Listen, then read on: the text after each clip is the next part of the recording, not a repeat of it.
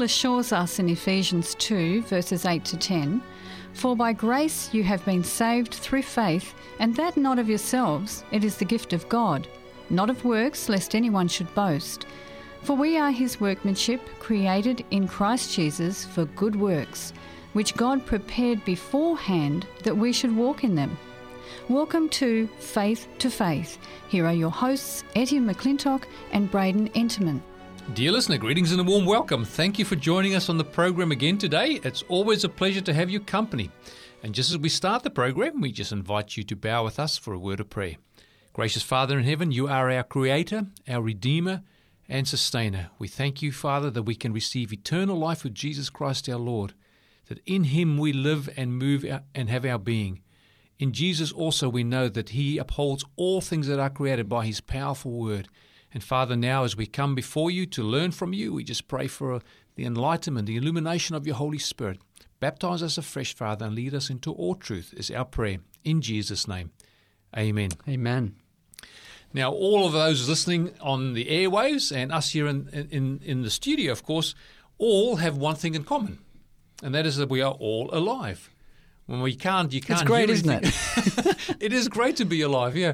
I remember living beside a gentleman that was 72 years old and he was still running his own business. He had this engineering business he was running. And I remember one morning, it was a crisp morning out in West Sydney. And it was a fresh morning, and I said to him, as I saw him about at 6:30 in the morning, 7:30, the sun was just starting to, make it a little bit lighter. It hadn't even come up properly yet. And I said, "It's a great morning, isn't it? Great fresh." He goes, "Every morning above ground is a good morning." So he was, at the age of 72, appreciating every single day as a gift from God. But I want to ask you this, Braden. I've at times tried to set a few records myself, PBs, personal best. And in life, we know there's a few things we need that is essential for us to live. Obviously, we need to be able to breathe. We need to be able to get liquid into ourselves. We need to be able to eat. And of course, if you look at Maslow's hierarchy of needs and so on, we get wants and needs, but needs, you need shelter as well, shelter and clothing. And then we also need some social interaction and all those things that add to our life. But when you boil it down to the bare essentials, basically you've got oxygen. That's the most essential. You can't live very long without that. Then after that, you have water. You can't live a matter of days, basically, for water. And then the other one of that is food. And it's a matter of weeks for food, and then you'll be dead as well if you don't get any sustenance. The brain needs oxygen, otherwise it will die. Now, I've tried to keep my breath, and I've done it a few times where I've been around the 2-minute mark, maybe just a little bit over 2 minutes, and that's been my PB. But have you ever tried anything like that, holding your breath? How long have you been able to hold your breath? Yeah, I had to go. I got around 4 minutes. 4 minutes? Yeah. Well, that's about twice as good as I was able to do it. You must be a very fit guy. I thought 2 minutes was pretty good because most people say, they struggle to hold it for 1 minute. So did you train? I mean, how did you do this? Well, I was a swimmer. So in growing up, I was in the pool from a very, very young age and did competition swimming. And so I think that probably did give me a little bit of assistance, having maybe a bigger lung capacity. Yes. And learning how to use oxygen efficiently, especially in a race context. I actually did cheat a little bit. I hyperventilated for maybe 30 seconds before I started. And so what hyperventilate means that you breathe deeply the whole time and then you actually fill your blood, you oxygenate your blood, and therefore you can, in theory, hold your breath a little bit longer. That's correct. Because it's all about not starving the brain of oxygen, isn't it? Because you just don't want to die, right? That's true. But have you got any idea who has the world record and how long that world record is for holding their breath? So what I've got down here is there's a guy by the name of Tom from Germany. And I think in 2012, he held his breath for 22 minutes and 22 seconds. Really? Can people hold it that long? Because normally we're told that if your brain is starved for oxygen for too long, there could be brain damage. Now, these people aren't brain damaged, I assume. They've got some kind of strategy. It involves hyperventilating direct oxygen maybe. I don't know. There's a few different things they do. But they also obviously train themselves, and the body does adapt in regards to the way it uses oxygen. I know they can even slow down their heartbeat and all kinds of things. I just say there's got to be a better hobby, Like it's just, oh wow! It's like these the free divers that go through the caves. Now I think this guy you're talking about, Tom Sietas, he's a free diver. He's a free diver, and it's right. just like I just think, look, it just seems, kicking a ball around just seems like a much better hobby, you know. It just seems so extreme. That is true. We've actually got another statistic here from a guy by the name of Herbert from Austria. And I think in the same year he set a record for, there's one record he set for 214 metres. So that's unassisted. That's free diving. Free diving, holding your breath, swimming down.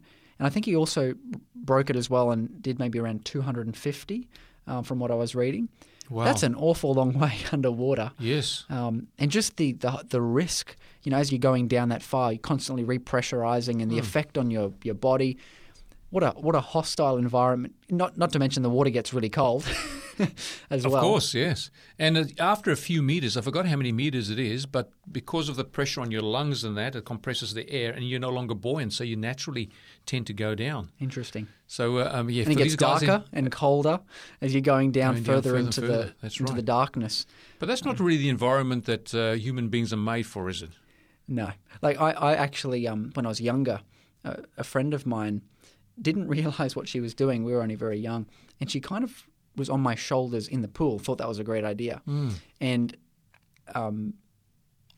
she wouldn't let go. I was like, I'm going to die. I was hanging under the water and I took in a bit of water and I just scrambled free and swam down to get away because I couldn't go up. And I came up and started coughing out water. And I tell you what, the stressfulness, because I was confronted with the reality that I am a land-dwelling creature. I'm not made for the water. I can kind of swim in water, but I cannot breathe water. It's not going to do any wonders for me at all. I'm going to die. Yeah. And so being underwater is not an environment that we can live in. We can go in there for a while. We can survive for a time, but we have to come back to the surface. Absolutely. And if you go under and you start getting a little bit worried and you come up, that first breath is such a relief, it's a beautiful isn't it? breath. It is a beautiful thing. And, in a spiritual sense, we can actually apply that ourselves. We know that Adam and Eve, so that they would not perpetuate sin and become immortal sinners, were taken out of the Garden of Eden so they couldn't have access to the tree of life, which gives us – our mortality is conditional on eating the tree of life. So sin separated us from God, and then also we no longer have access to that tree, which is to perpetuate us. So that the tree of life we can now say represents oxygen in this sense as well, So we can go into an environment, and based on the breath we took prior to diving under the water, life can be sustained for a while. So in our lifetime, typically 70 years, maybe 80, 90, some people get it to about 100 or so, but people don't go a long way over 100 typically, if they're very healthy and they've got some strength of life in them. And so it is with our spiritual life. We can be sustained for a little while in this natural life, and really we have one go. It's like a probationary period God has given us. We've got one go to understand and know the Lord, Jesus Christ, because the Bible tells us that he who has the Son has life, and he who does not have the Son does not have life. So Jesus can actually represent oxygen to us. Now, in the Bible, we know we've spoken about oxygen, we've spoken about water. Water, they reckon it could be 2 to 7 days or so without water and you're dead, depending on how hot it is, because in a very hot environment, you could lose a lot of litres of water in a day just by sweating because so hot, Even up to a litre and a half sometimes for an adult in a hot environment, they can lose that much fluid. So you're in trouble. That's right. And Jesus tells us in the Bible, of course, that he is the living water. So we have that thing about, being sustained by water. And we know that when God made Adam and Eve, he breathed into their nostrils, the Bible says, the breath of life, and they became living beings. So here we know that we are connected from God because of our sin, but reconnected through Jesus Christ. And this is something I just want to note here with the Garden of Eden. Obviously, that we're talking about this oxygen, this atmosphere that they were breathing. Yeah. We still breathe oxygen as they breathed oxygen.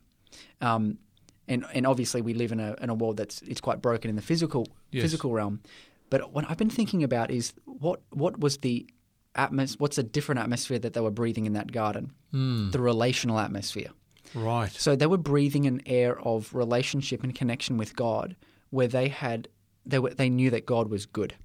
They knew that God was gracious. And when he said things like he defined the reality around them, and when God spoke, they trusted him. Yes. They had a trusting, and here we say it, faith. They had trust in God. They had a friendship with God, and when they sinned, that relationship was severed. And the Bible says in Isaiah 59, it says, "Your sins have separated you from your God." And so while Adam and Eve continued to breathe, obviously, the air around them physically, the relational oxygen, as it were, of knowing God's goodness and his love and receiving his words and trusting him, that changed. Yes. And it's interesting, right? Like, we've been living starved of the knowledge of the goodness of God. Yes.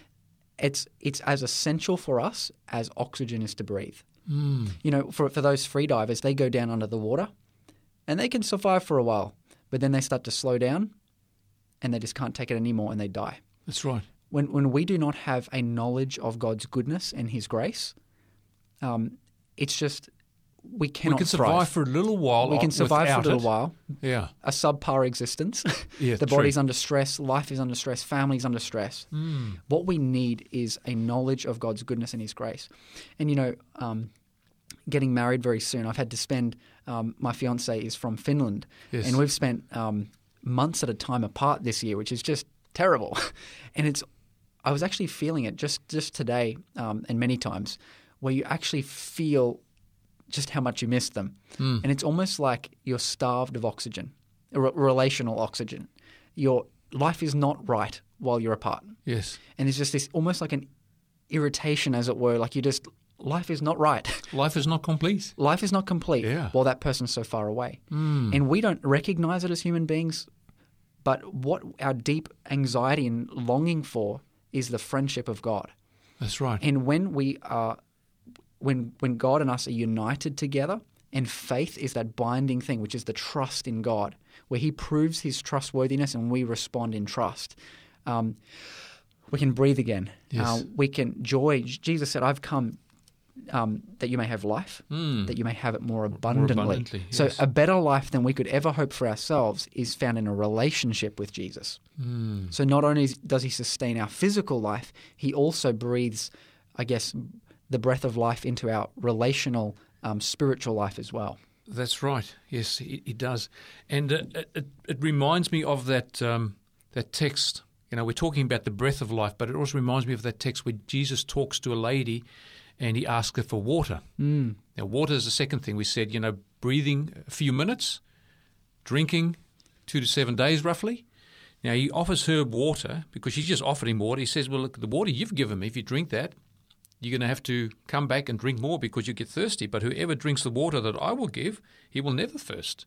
So what we're saying is Jesus says, I am the living water. If we take Jesus into our lives, he who has the Son has life, we can receive eternal life through him.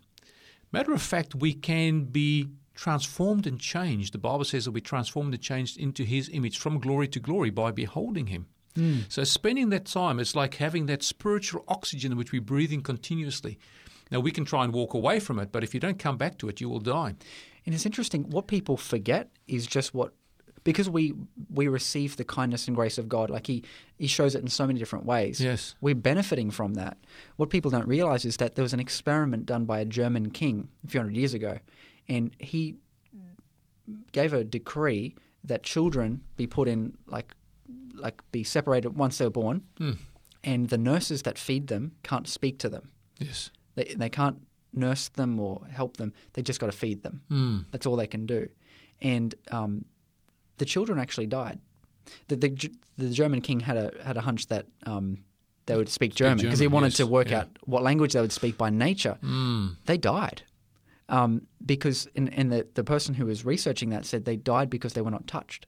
They did not have connection. They did not have that love and that sympathy and the support that comes from the parents, you know. Yes. So they didn't have that. They were physically fed. They had enough oxygen, all that kind of stuff, but they died without love. And that's what God really is addressing here. He's wanting to allow us to breathe the atmosphere of his grace and his goodness. Yes. And anything less than that, it leads to depression and just like fear and a subpar existence, a life where we're afraid, we've got all that kind of stuff, guilt, and God's goodness and grace kind of is that new atmosphere we breathe. We need that life flowing through us. Now, obviously, we inherit life from our parents, which ultimately goes right back to the creation of Adam and Eve. And we know that life principle there was affected. But ultimately, the promise of a Savior has enabled God to keep us alive enough That's right. to choose to reconnect to God, because Adam and Eve chose to believe a lie and therefore disconnected themselves from God. But if we look at that principle, about breathing, drinking, and eating to sustain life, there's a principle that comes from the Bible, and Jesus actually quotes it when he goes into combat with the devil. It comes from the book of Deuteronomy, chapter 8. Now, God allows the children of Israel, after they leave Egypt, to experience hunger. They run out of food there for a while, and Moses reminds them of this in Deuteronomy chapter 8, and we're reading from verse 2. It says, "And you shall remember that the Lord your God fed you all the way these 40 years in the wilderness to humble you and to test you to know what was in your heart, whether you would keep the commandments or not." And then verse 3, "So he humbled you, allowed you to hunger." So they had to see their need of the existence by eating food, but God made them feel hungry first so they could see, look, if we don't get food, we're going to die, we're going to starve. Matter of fact, they were a long way away from death. God was not making them fast for 40 days. No. They were a long way, but they started murmuring, complaining. But then it says, "Then God fed you with manna which you did not know, nor did your father know it, that he may make you know." So there was a lesson in this that God was teaching them. "Make you know that man shall not live by bread alone, but man lives by every word that proceeds from the mouth of the Lord." I love this passage here. It's interesting that they're traveling through the wilderness, the most hostile environment for life. Yes. It's hostile as anything. and they get to a point where all of the bread that they were carrying with them, that they were carrying with them is running out. They've got nothing left. And all they've got is God's word. What did he say? "I will get you to the promised land." So God's made a promise that he's going to get them there. Now they're like challenged, like, "Oh, we're running out of food. It's going crazy." And they start to complain. They start to say, "Oh, God's abandoned us." And then God provides for them. And then the same thing happened with water. The same thing happened over and over again. That's right. And Moses is saying, guys, this is what God was trying to teach you. That if you have a promise from God, it is worth more than having a big silo full of grain. If God has made a promise that he will look after you, it's done. That's right. And it's almost like God wanted them to come to the place where just having a promise from God was enough. They're like, that's all I need. If God's promised, that's enough. And so, and that there is establishing a trust with heaven again, rather than trying to solve all the problems down here going, you know what? God is my provider. God will help me, and he's trustworthy. And that's where faith comes in. Absolutely. Yeah. Now, when Jesus was tempted in the wilderness, the first temptation there is he's 40 days fasting and in communion with his Father in vision, and then the devil then comes to him as an angel of light, and he says, "Look, your fast is over now. What I want you to do is say to these stones here, which probably look like loaves of bread, turn into bread so you can feed yourself." And then Jesus replies, "It is written, man shall not live by bread alone, but by every word that proceeds from the mouth of God." Interesting. He wasn't sure that this angel here was actually from God and was speaking the word of God. And he said, "Until my Father tells me," I don't know who you are, but until my Father tells me, my fast is not broken, my fast is not broken. And I will not live by trying to sustain my own life by my own power. I will live by the word of God only. And he quotes from this experience. It's so interesting that they had 40 years in the wilderness. Years in the wilderness, yes. Jesus had 40 days in the wilderness, and he suffered, he didn't eat for 40 days. And so he's at a place where his body is screaming out for food. And the devil comes along and says, "If you are the Son of God." He questions what God has said. God had just 40 days prior said, "You are my son, in you I'm well pleased." And so Jesus now has conflicting messages. This person in front of him, this angel, is questioning whether he's the Son of God. And Jesus has to choose. Is God's word enough? Will I trust what God says, or will I look at my situation, evaluate, and do my own thing? And he says, God said that I'm his son, and that's good enough for me. The original temptation was the same thing as well, wasn't it? Yep. Said to Eve, did God really say that you can't eat everything? So questioning God's word and God's authority.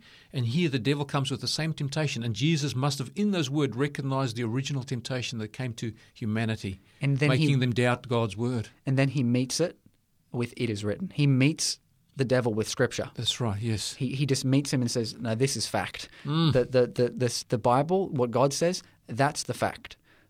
He did not allow his subjective experience to direct his life. It's so easy for us to make a decision based upon the situation that we're in, rather than asking God, what's your thoughts about this situation? That is true. We've spoken through this whole program, this series of programs so far, that faith comes by hearing, and hearing the word of God. And here Jesus says, man shall live by every word that proceeds from the mouth of God. So we are to live by the word of God.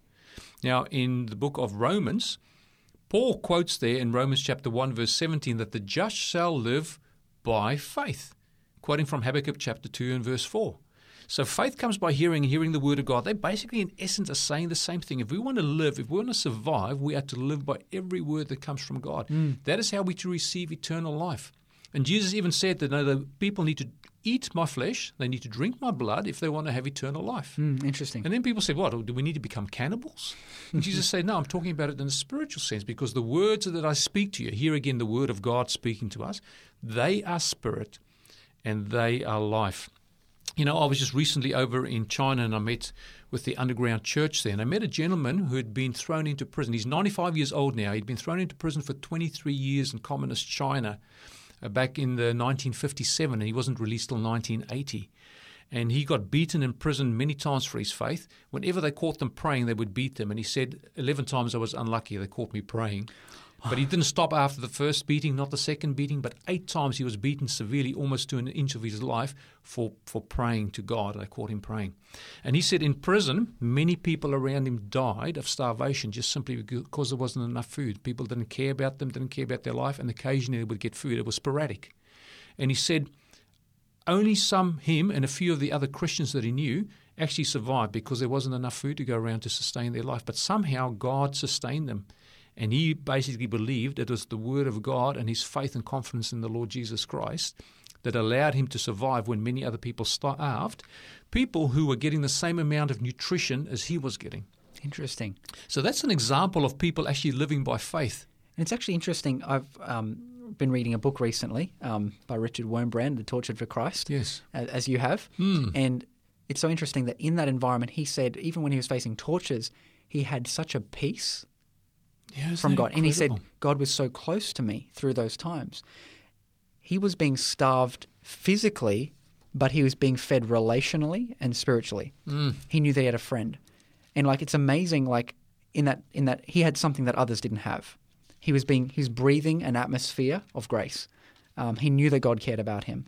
And how much of a difference that would have made for him, just having that knowledge and experiencing the grace of God. Yeah, it's incredible. These men would be in prison, and when they were in a sick bay, there was a number of men together. Quite often they'd be in cells by themselves, but when they're in sick bay, there'd be a number of guys together. And even in their sickness, they would have Bible studies together.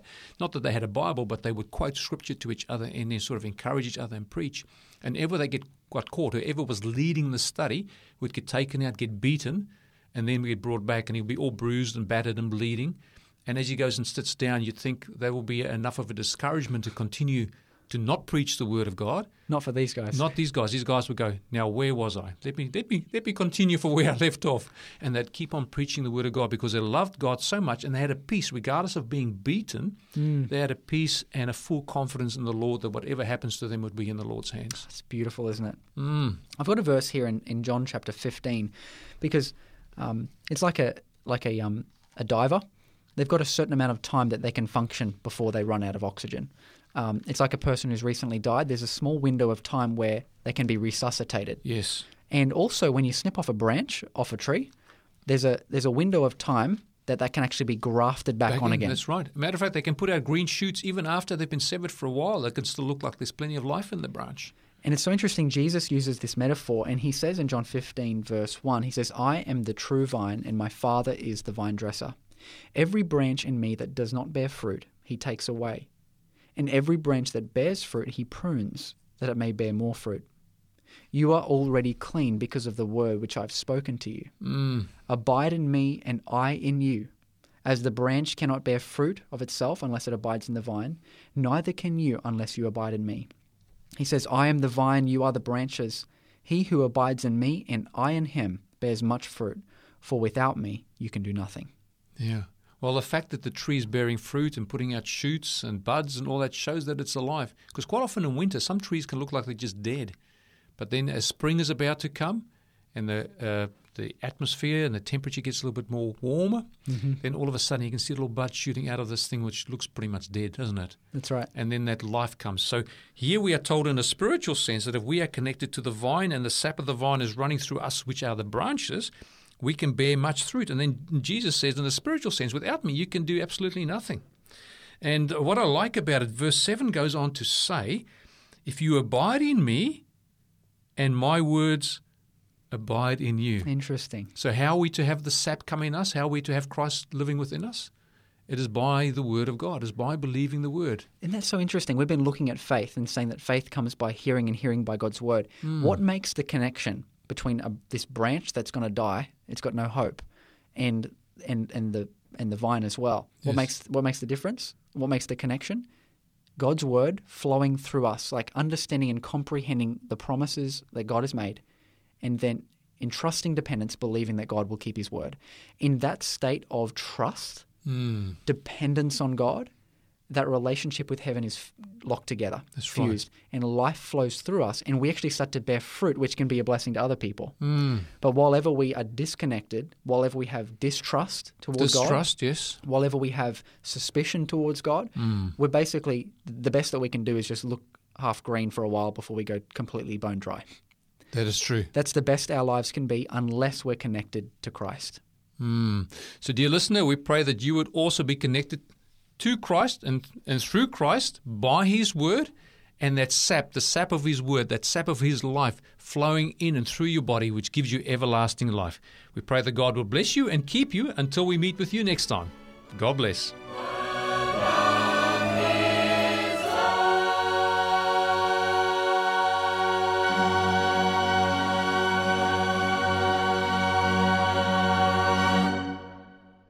Thank you for joining us on Faith to Faith. If you would like more information about today's program, or if you have any questions, please contact 3ABN Australia Radio by phoning 02 4973 3456, or you can send an email to radio@3abnaustralia.org.au. You can also contact us on our 3ABN Australia Radio Facebook page. We'd love to hear from you.